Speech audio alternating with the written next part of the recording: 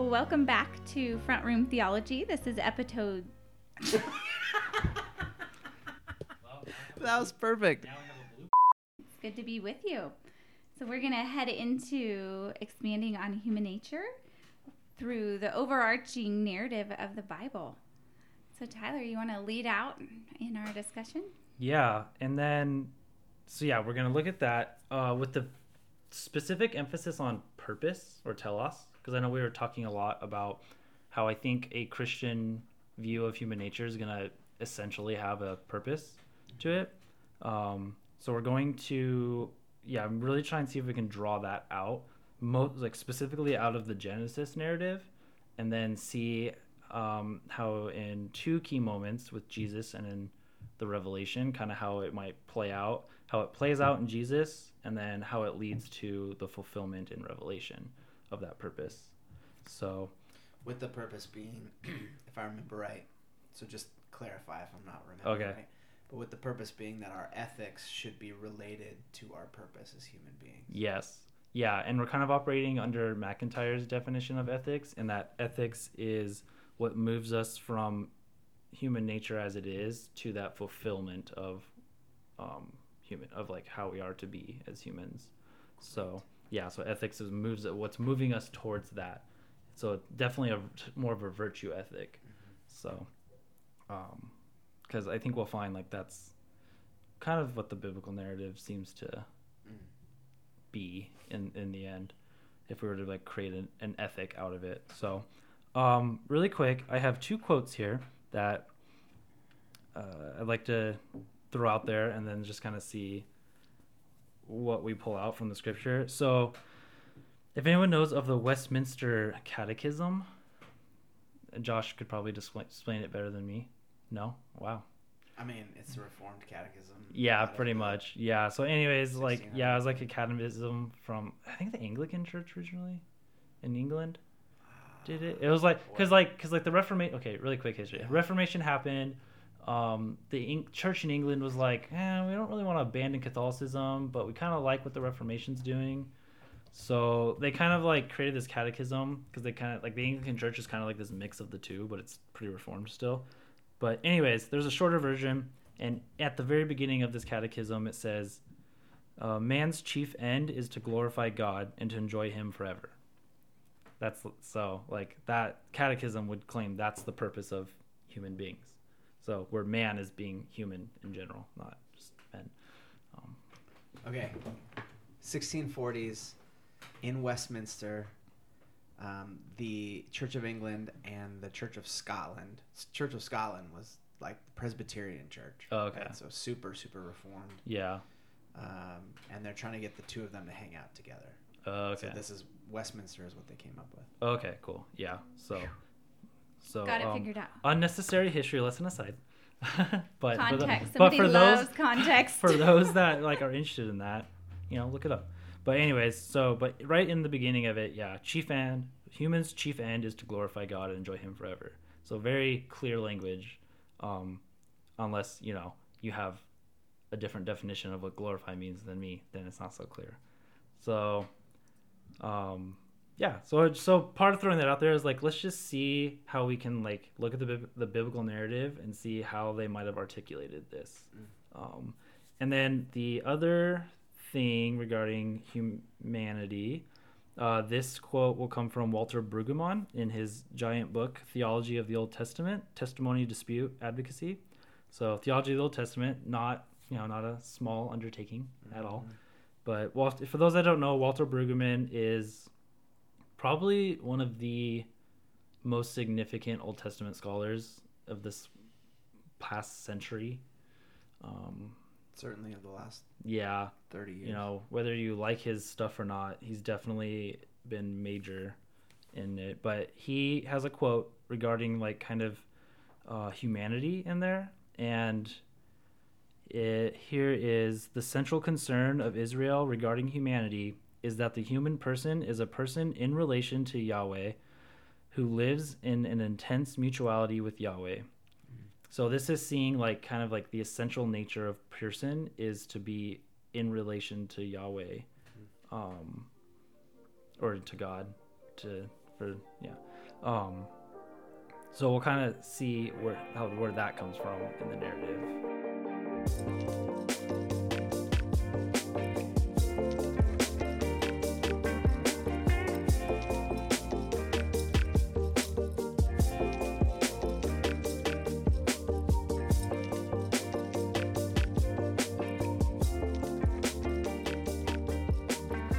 So those of you that have read Genesis, which I know a lot of us have, in the beginning God created the heavens and the earth, 7 days, or is it 7 something else? You know, that's what we like to argue about. We're not gonna care about that at all. Like, it could be 7 days, it could be 7 million years, whatever. Don't care. We're focusing more on God's purpose we're focusing on something else. So, anyways, so God creates the heavens and the earth, and then like the land, the sea, the sky, all this stuff, and then eventually He creates the animals and the plants of the earth, and then He creates human. And what's significant about humans is that He creates that, like God creates humankind in His image and in the likeness of Himself. Whereas if you go back and look at the plants and the animals, they're created according to each own's likeness. Mm-hmm. But then it specifically says, in the likeness of God, He created human, male and female, He created them. So that's significant. It kind of shows that the writers of the Bible, or this Genesis, like see humans as distinct from animals and plants, mm-hmm. though similar, similar but distinct. And then it continues, God blessed them, and God said to them, "Be fruitful and multiply, and fill the earth and subdue it, and rule over the fish of the sea and the birds of the heaven, and over every animal that moves upon the earth." So not only we're set aside as distinct, but there's like an authority over mm-hmm. them, which has been interpreted so many ways for both good and bad. So I'll leave it there. So yeah, like I think there's very much a significance that, according to the writers of this, that and the understanding of probably the ancient Israelite, we are set apart from animals, and we even have authority over animals in a sense. So yeah, what do you guys think? Does that sound good? Sound right? Is that what you've heard? Yeah, we have some measure of authority. As you say, like that doesn't answer the question of what that means. Nope. But yeah, some measure of authority, and that's related to, as you say, being created in God's image. In some way, there's a relationship between the role of human in the world and kind of the fact of us being created in the image of God. Right. And the image of God, I mean, I just, in some ways, can't get over the reality of like what that means. Yep. And maybe this is partly my own like hang-ups and stuff, but I love the idea of being created in God's image, and also struggle in some ways with the reality of like, yeah, but I'm bad. Right. Like, which is, again, it's a different question than what you're getting into today, but like, but I just love the way Scripture talks about us. No, we're good. Like, wildly, outrageously, magnificently good. Right. In the image of God. Right. And in fact, that's what God always says He saw it was good at the end of each day of what He created. And then at the end of the 6th day, He says it was very good. Yeah. Like, it's not just good, but very good. That includes humans. And in fact, one of the big philosophical debates of human nature is, are we inherently good or inherently bad? Because here it seems like we're inherently good, but then you keep reading and it's like, but wait, we just do bad stuff. We just did bad. Yeah. Apparently. So, but yeah, image. And I'm glad you mentioned image, because what does that mean? Like, what does it mean to be made in the image of something, or to make something according to its image? So brief background here. Image in the Old Testament It's actually a pretty significant word. If you are familiar with idols and like idol statues, those are American Idols. Yeah, right. They're created in the image. In the image of God. Yeah. Yeah. Did you know that? I did. But like idol statues in the ancient Near East were like things they created that they imaged like their local deity, and it would contain like, you could say, the spirit of that deity. In fact, they would make them and they would actually like open the mouths and then do a ceremony or ritual that would like have the deity then enter into that idol, which is now an image of that deity. And it's not necessarily like this is how the deity looks. This is just what they're using to like represent the physical presence and manifestation of that deity there. So and so it's the same idea with that as when it says here in Genesis, God created man in God's image. It's like we're created to image God here on earth, which to me means, so typically in the history of this debate of image of God, my first introduction to this idea was that like it means we have certain attributes of God. So like some people would say like our ability to reason is what is the image of God in us, like reason or think or feel or like all these different things. And I guess there's some relation to what we talked about, like how people think of human nature as reducing human to one particular thing. Like, so you could think of like human as primarily thinking thing, like that's the image of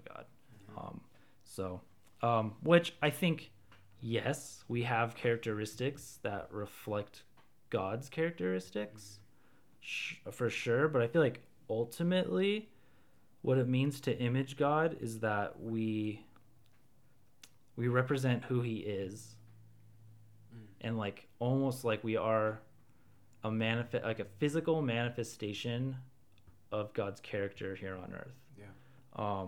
So I've come to see the image of God not so much like a set of attributes we hold, like though there are attributes, it's primarily like being an image of God gives us our like vocation, like what we are, like gives us like here's how we're supposed to be in the world. We're supposed to image God and who he is.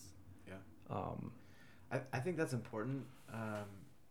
And I probably couldn't articulate all of the ways in which this has been misused, but like when you talk about attributes, like there's always someone who doesn't fully embody any one of the attributes that. Yeah. Like, what about unintelligent human beings? Yeah, those that have like a physical brain disorder. Right. That like they don't have as far as we understand, they don't have the capability to reason or think the way we. Like, does that make them somehow less human? Right. And humans are always always looking for ways to make sure that other people are not as human as I am. Skin color, for instance. Skin color, gender. Yeah.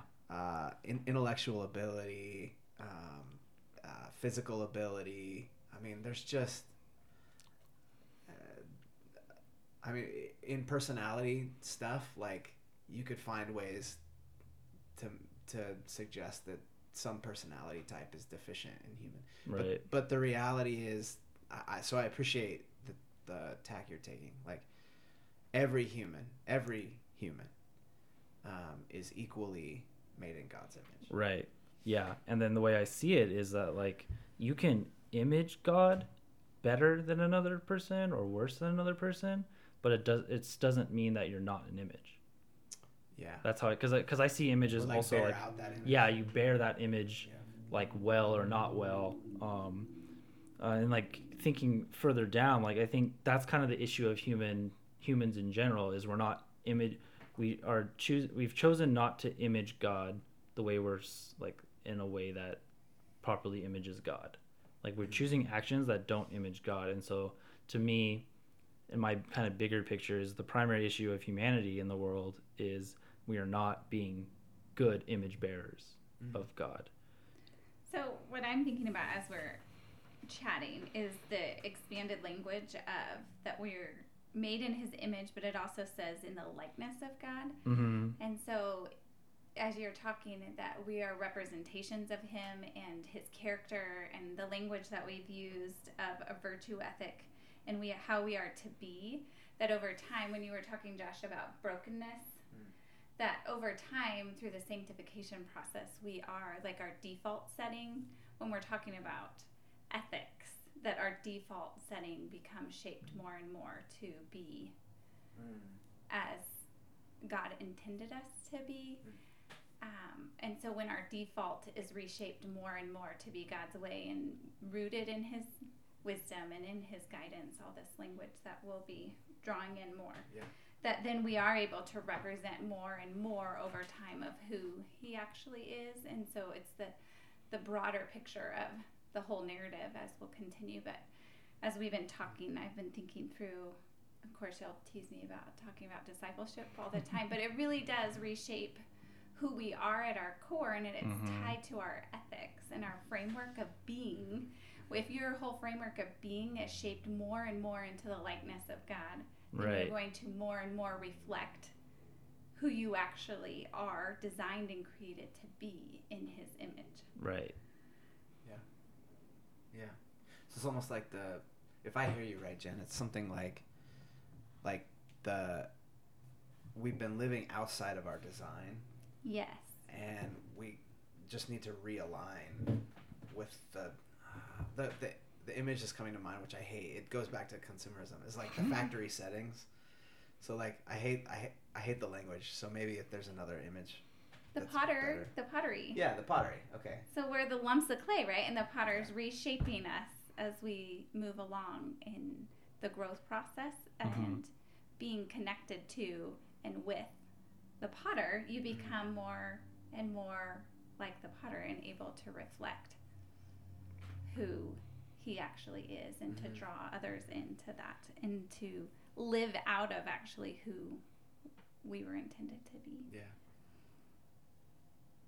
And I do see that as related to our purpose as humans, because he set that as our identity and our being.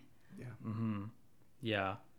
And then the question that comes to mind from talking like this is then, okay, then who is God? Like, what is God like and all that? And that becomes the trick, because it's like there is a standard for like how we ought to be living, and that's like God is that standard. But we're also not God, and so we don't fulfill that standard. But then but how do we know when we are? And I think that's where something like deontology ethics has tried to answer that by creating like, here's the standard of things to do. Right. Like if you do this, then you're fulfilling, and it's been like interpreted different ways and such, but it's kind of like this really clear, strict idea of like, here's what you do. And that's where, to me, like an image of the circumcision of the heart is what's needed. It's not just a transformation of outward doing. Right. It's the like the heart transformation. Yeah. That really does reshape your ethical framework of being to be more Christ-like. Yeah. And so then your automatic response or nature becomes to do the righteous thing, because it's just a part of your default setting. Yeah, exactly. You just, that's just because that's kind of how we're created to do, like, with the intent to act just naturally out of that way, but we're in a state where we don't act naturally. So it's more than just actions. Like there's something about us that needs to transform.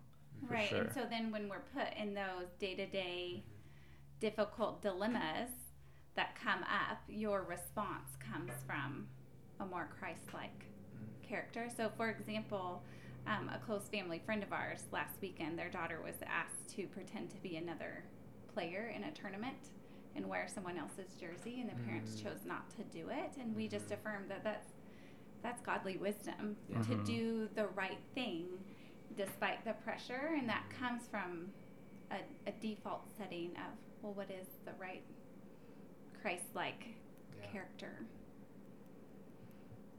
choice in this situation? Yeah. And it just becomes your default and natural response is more Christ-like. Yeah, and to image, so to be properly image God as we are intended, it's having that internal reality, not just like doing the right actions, because you can do the right actions but still not image God, I would think. So So that's kind of the first major thing in Genesis that I think speaks to human nature, and I think that's a really significant one, is how we image God and understanding what it means to image something.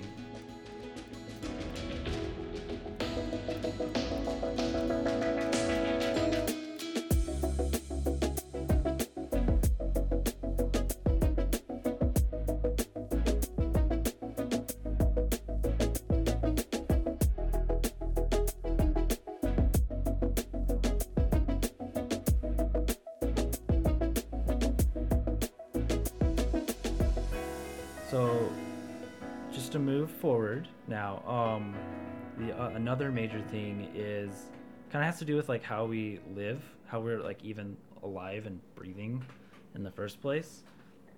So, image is in Genesis 1. You go into Genesis 2.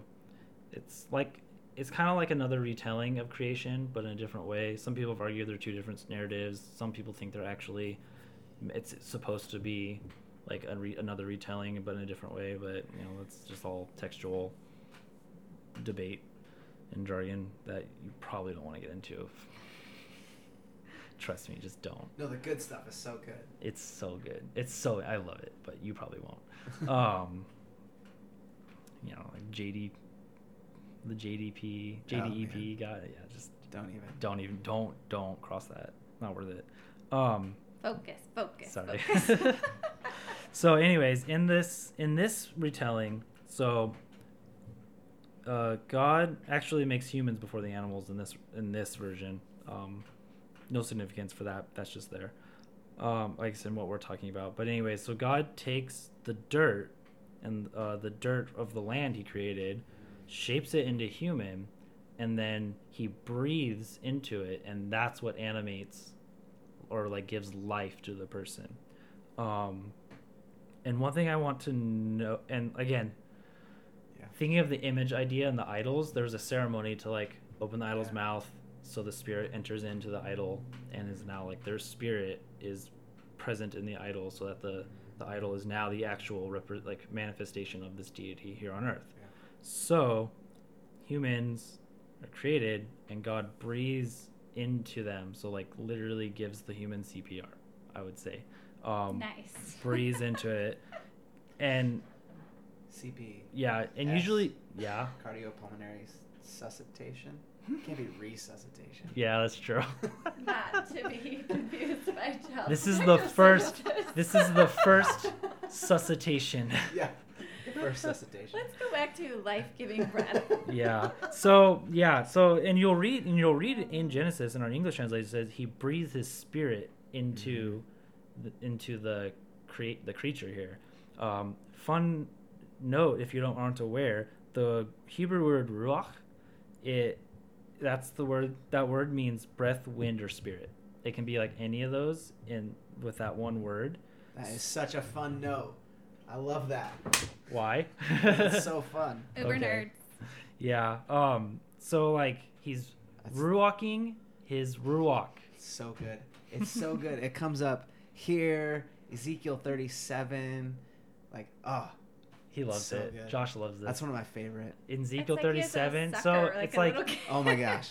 Another nerdy side note. This is Josh and I geeking out. In Ezekiel 37, Ruach appears 8 times, or it appears 8 times. It's a bunch of times in like 10 and it's verses. all translated to a different word every time. It's translated like 4 or 5 different ways. Yeah. In like so. 7. See, there is value in knowing the language. Yeah. So in Genesis 1, when God's spirit is hovering over the waters, his spirit. Some people you could say he's a wind blowing over, or he's breathing over. And his presence. Yeah. Is there. Okay. So point is, God is ruaching his ruach into humans. So he's breathing his spirit into humans, and that's what gives life. It's literally God's spirit in us that keeps us life. Yeah. Like without God's presence, we're dead. We don't exist. Yeah. So or we look a little too much like those other idols, right? Yeah. Like we're just lifeless. Lifeless pots. Because if you look, idols they're lifeless. They're not animated in any way. They're just things. Even if they have some deity inside of them, they don't do anything. They're just there. I mean, how badass is Yahweh that when he breathes into an idol, like it comes to life. Yeah. Like, that's so cool. Oh yeah. So Maybe later I'll send you a picture of my oldest daughter's ugly jug that she had to make for her school. So thankfully we're not ugly jugs that have Yeah. breathed life into I mean, at least us. I'm not. I don't know about you guys. Yeah.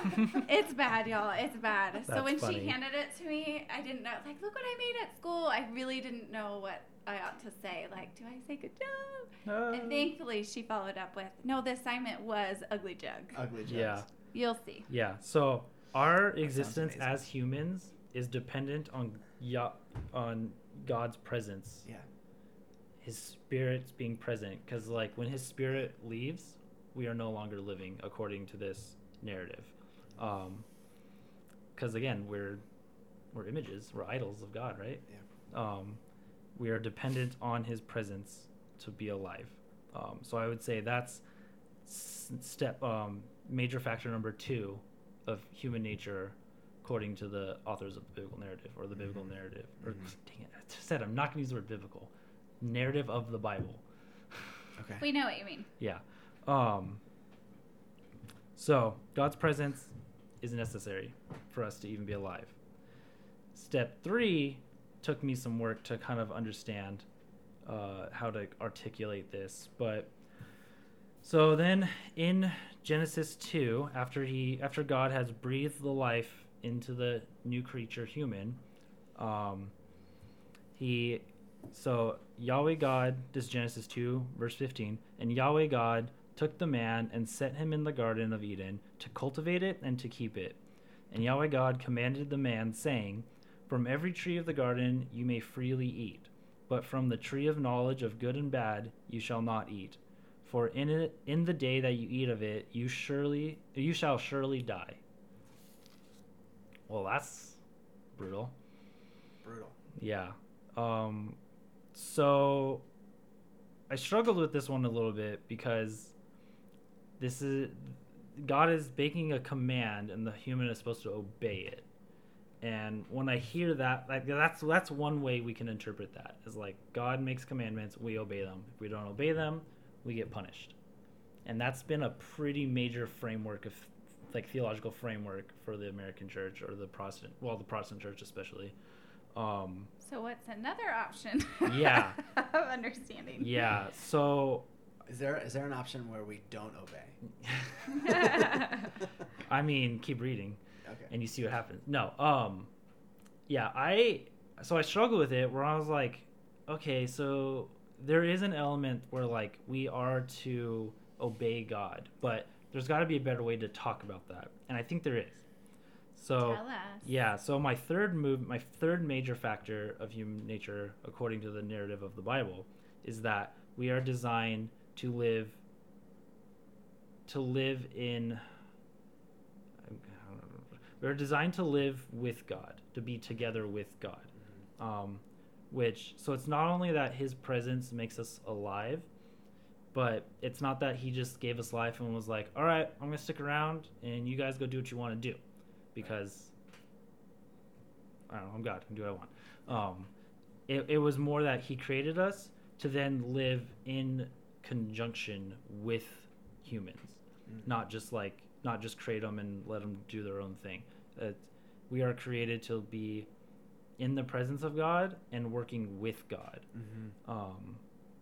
And so and then part of that is cultivating the world he's created for us. And other interpretations I've heard of this is that we cultivate it and then we make it flourish. We make the goodness of God has created, make God's goodness flourish. Take this garden that he's created and spread it to the whole earth, to the whole of creation. And also another fun fact, the word here, cultivate, sometimes it's like work it. Same word that we use in Hebrew that gets translated to worship. So worship and like working can be the same word potentially. So just food for thought. And then keep it. You love words. Yeah, and then keep it could also be like obeying, or like, yeah. So the way I've kind of wanted to talk about this is that like God as creator what I would argue has the ultimate wisdom for like what's best for his own creation because he created it. So if we were to Makes follow sense. God's if we were to follow God's guidance from his wisdom on how we ought to cultivate and keep the garden and then like spread it to all of creation, we're going to do it right because God knows what's best. However, there's this tension here between God's sovereignty and human autonomy because clearly God gave humans autonomy because if we had no option but to eat from the tree of life and follow God's wisdom, there never would have been a command to do not eat from the tree of knowledge of good and bad. Instead, humans do eat from it. And so humans have decided. So it's like this is a story of how humans have decided to not follow God's wisdom, which is the wisdom that will tell us how to do this right or how to do this properly. Instead, humans are gonna follow their own path follow their own wisdom, which is flawed and incomplete, you could say, and that's what creates the issue. And then the "you shall surely die" is interesting, but I think if you think about it, like we can't if we're not in God's if we're not working together with God, we're slowly distancing ourselves from God. And if we're distancing ourselves from God, we're no longer in his presence.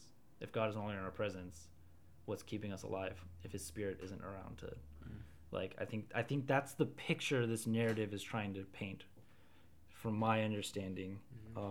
Because the humans don't die as soon as they eat from the fruit. So what's up with that? They still live. So but then they die later.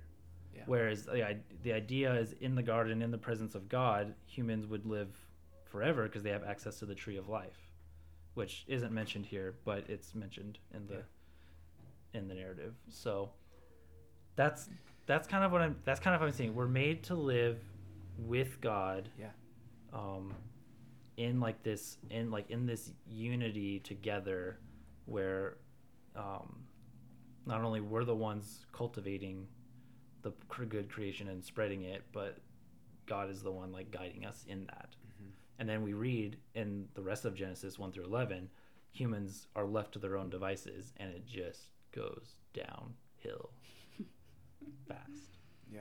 And then the pattern repeats itself over and over and over and over and over.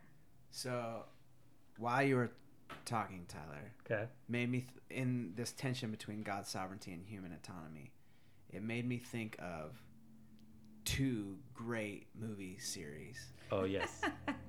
The Matrix series, which Okay. I just watched The Matrix with our oldest. You're talking just the original Matrix. The original Matrix. Because the sequels are garbage. Garbage. But the first one we watched, and it was great. Okay. And she enjoyed it, and we had fun. Cool. And then Terminator. Okay. Also. I've actually never seen any of the Terminators. Oh, man. Similar. Now you will. Yeah, I guess so. Some similar concepts. But in both of those movies, the setup is that humans create machines in order to serve humans. Then they give them AI as in service to humans, but AI becomes its own autonomous system, and the machines in turn destroy humans and put them into service of the machines. Rather than to God. Rather than to God, or rather they're working outside of their purpose, right? So it's super interesting to me, given we create stuff in order to serve us. That's not what God does. God creates humanity in order to have relationship, a loving, meaningful relationship with him. And to extend his rule, but extend his rule in people. So it's just cool. And then when it goes bad in Genesis, it's not like it's... I mean, people do try and take over God's rule, but they're completely missing the point. Of what God intended. And when you read Genesis 3 through 11, that's just what's happening. And they're trying to, and then God tries to so in a sense, this is the ancient Israelite version of the Matrix or Terminator. That's the There way you go. I'm feeling. Kind of. with but a little different. So actually, differences. Side note too, Significant if you read ancient creation stories from cultures of this time and this place, that's what their human creation stories are about. It's about God's basically tired of taking care of themselves, so they create humans to feed them, to serve them and feed them, because they don't want to do it themselves. Yeah. That is not the case here. Right. So. Yeah. God creates us out of love. Yeah. So that's actually really cool. I really like that picture, because that's kind of like, there is something to it where God creates humans with this purpose, but then humans just, like, because of the autonomy factor, which to me is a gift. Like, God gave us autonomy, knowing that, like, God's like, yeah, they're gonna mess it up, but it's all right, I got a plan. And our autonomy somehow is good. Yeah. Right? Like, it has value. Yeah. Not just so that we can choose rightly, but also, like, autonomously, like, with our freedom, we can create stuff. Not that God wouldn't have ever thought of, but, like, we can do things that haven't been done before. Yeah. You know? Yeah. Like, our freedom and autonomy and creativity. Yeah. As it reflects and participates with God's creativity. Yeah, and it's like just to fulfill our purpose of cultivating and create like the garden, like, we kind of need that autonomy. Like, God recognized that. Like, it's like that autonomy is necessary almost. At least, according to God's wisdom. So. I'm thinking more sci-fi references, but I think we should move on. Yeah, let's move on. So it's this part of, like, we're to be together with God, following God's guidance. And really quick, another word, nerdiness. In Greek, when Paul talks about unity, one of the Greek words comes up. It's symphonia, like symphone, which is related to our word symphony. And if you've ever been to a symphony, it's just a bunch of people doing different stuff, making different sounds. And somehow it sounds amazing when it's all put together in sync together in a unity. And who's the person that's guiding that whole symphony of people? Yeah, it's a musical conductor. And, like, so I like this idea of symphony, like, that God is the conductor of humans to then each fulfill their own given role, that when put together correctly, it creates this beautiful symphony, this beautiful sound, or this beautiful creation. But if one person decides to, like, stick it to the conductor and be like, no, I'm going to do my own thing and start playing my own notes, and then it makes the whole thing, you notice that thing, and it kind of distracts from the beauty. And then if multiple people start doing it, then you just have a giant mess of random sounds and stuff. Yeah. Noises. So I've come to realize, like, yes, there is a way God wants us to live, but it's not that, like, if we don't live that, he's going to punish us by burning us up in fire or whatever. It's more so that he's our guide. He's guiding us to what flourishing is. And if we listen to God, we flourish. Mm-hmm. Well, and connected to what you brought out in the narrative about Yahweh's life-giving breath, Mm-hmm. that often the way I'm wired is to think through discernment of, because I think of the biblical narrative of God's invitation to walk with me and in my ways, Mm-hmm. and the discernment of what is God's way and how do I know if I am walking in sync and in tune with the rhythm and the symphony. Is this a life-giving way? And is the fruit of it life-giving? And that to me is maybe a marker of, or a check.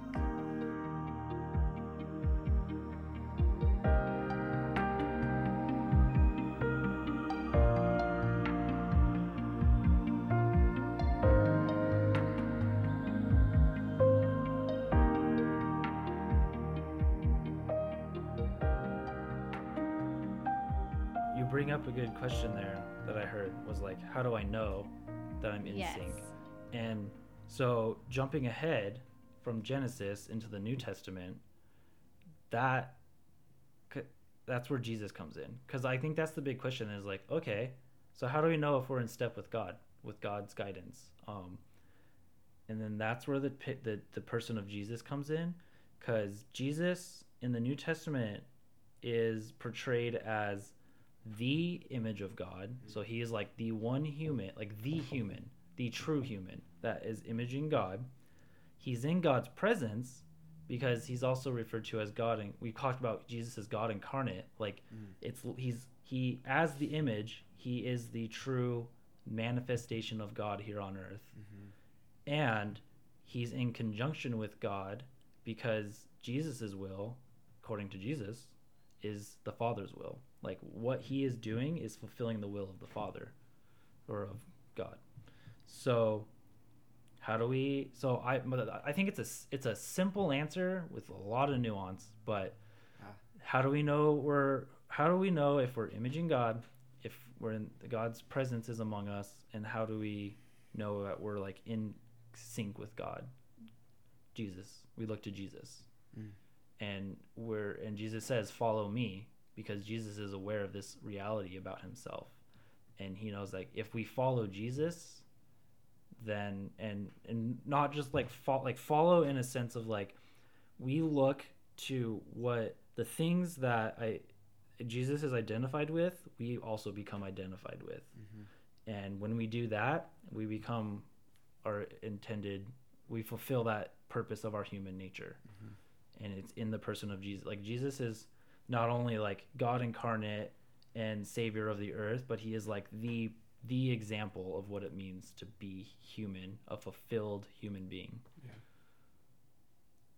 That's so like, and that would be like my, what was that, 3-minute spiel about Jesus. It's like it's a simple answer, but you can go really deep into that. And as you watch Jesus, then as we watch Jesus and become more and more united, I mean, there's so much depth to this, but we are becoming more fully expressing the image.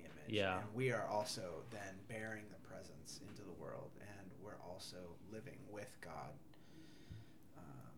in really powerful ways. Well, and in this concept too, as we're talking about being built to and designed to be in relationship and connected and together with God, we also relationally with one another have that role. And something that I was just thinking through, and we've talked about before, even earlier today, about the role and purpose that we have in one another's lives is to help one another walk in sync with, and when we are out of sync, to realign. Help us, one another, realign back into God's way, and that's to have that healthy posture of being shaped by our brothers and sisters and being willing to listen and challenged to grow and nudged and poked in uncomfortable ways to help us remain in sync and in line. One of the things that jumped into my head, and you guys can tell me if this is garbage, but when in Genesis 2, when God creates Adam and Eve and puts them together, it seems like one of the purposes of that is so that we can learn, like there's these two image bearers, both bearing the presence of God, so we can learn what it's like to live with God. You know, like here's God's presence, like, and as we are learning to care for one another and like be in relationship in healthy ways, we're learning what it's like. Okay, how do I learn to love God well and like have God speak to me and speak to, you know, like. In fact, I'm surprised I didn't bring that up, but like that's one of the like logical consequences of being image bearers, is that we're all image bearers, is that by living in healthy relationship with others, that's like a taste of living in sync with God, because if you know you two are bearing God's image, like I'm experiencing that and I'm doing the same back to you two, it's like that's God. That's also like God, like manifesting his presence amongst people is through people, in the sense that like God not only can like directly reveal himself to people, but he can reveal himself to people through other people, because he is the presence, or we are his manifestation of his presence. It's just Jesus was the one, the one human who did it.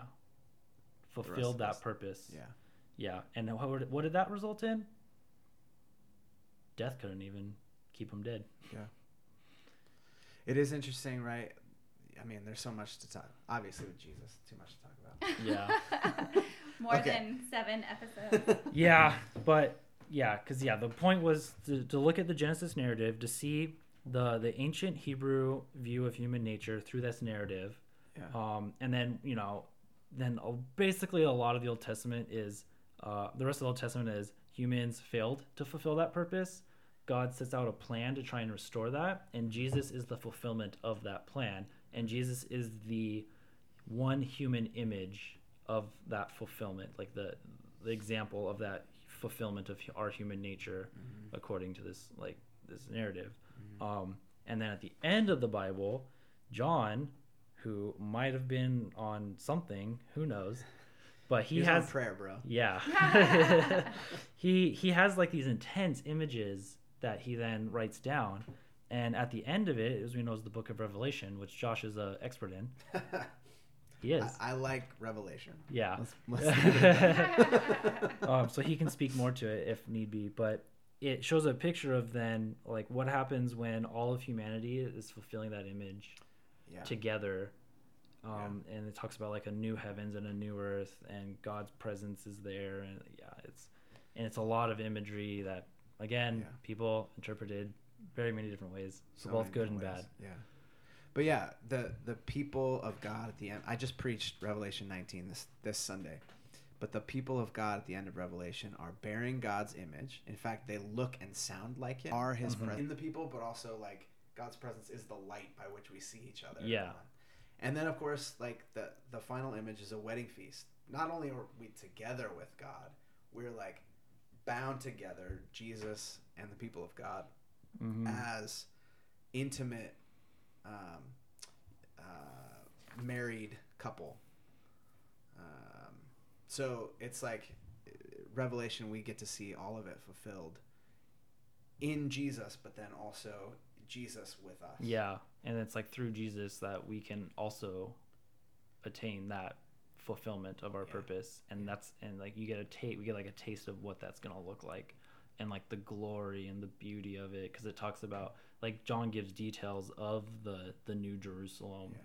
And it's just these images that just seem like, oh, this is so glorious and amazing, and then on top of that, there's no more death, no more tears. Like it's humans living as they're intended to flourish, and live forever in the presence of God and with each other. So good. Yeah. So it seems the biblical narrative, the narrative of the Bible, is human in relation to God and flourishing like in God's presence. I would say that's our purpose. That's the purposeful nature of, according to these ancient writers. Yeah. Cool. Sweet. Yeah. So yeah, I think we're gonna do one more episode, kind of give like a big summary, and then maybe look at how we might apply it into our chaotic culture we live in today. Because I don't know what you're talking about. Yeah, our culture is perfect, right? Perfect. Perfect. So, flourishing. Yeah. It's something. Yep. Amen. Send us out. Send us out, Jen. Well, thanks for being with us. It's been good to be with you. Until next time. See ya. Bye.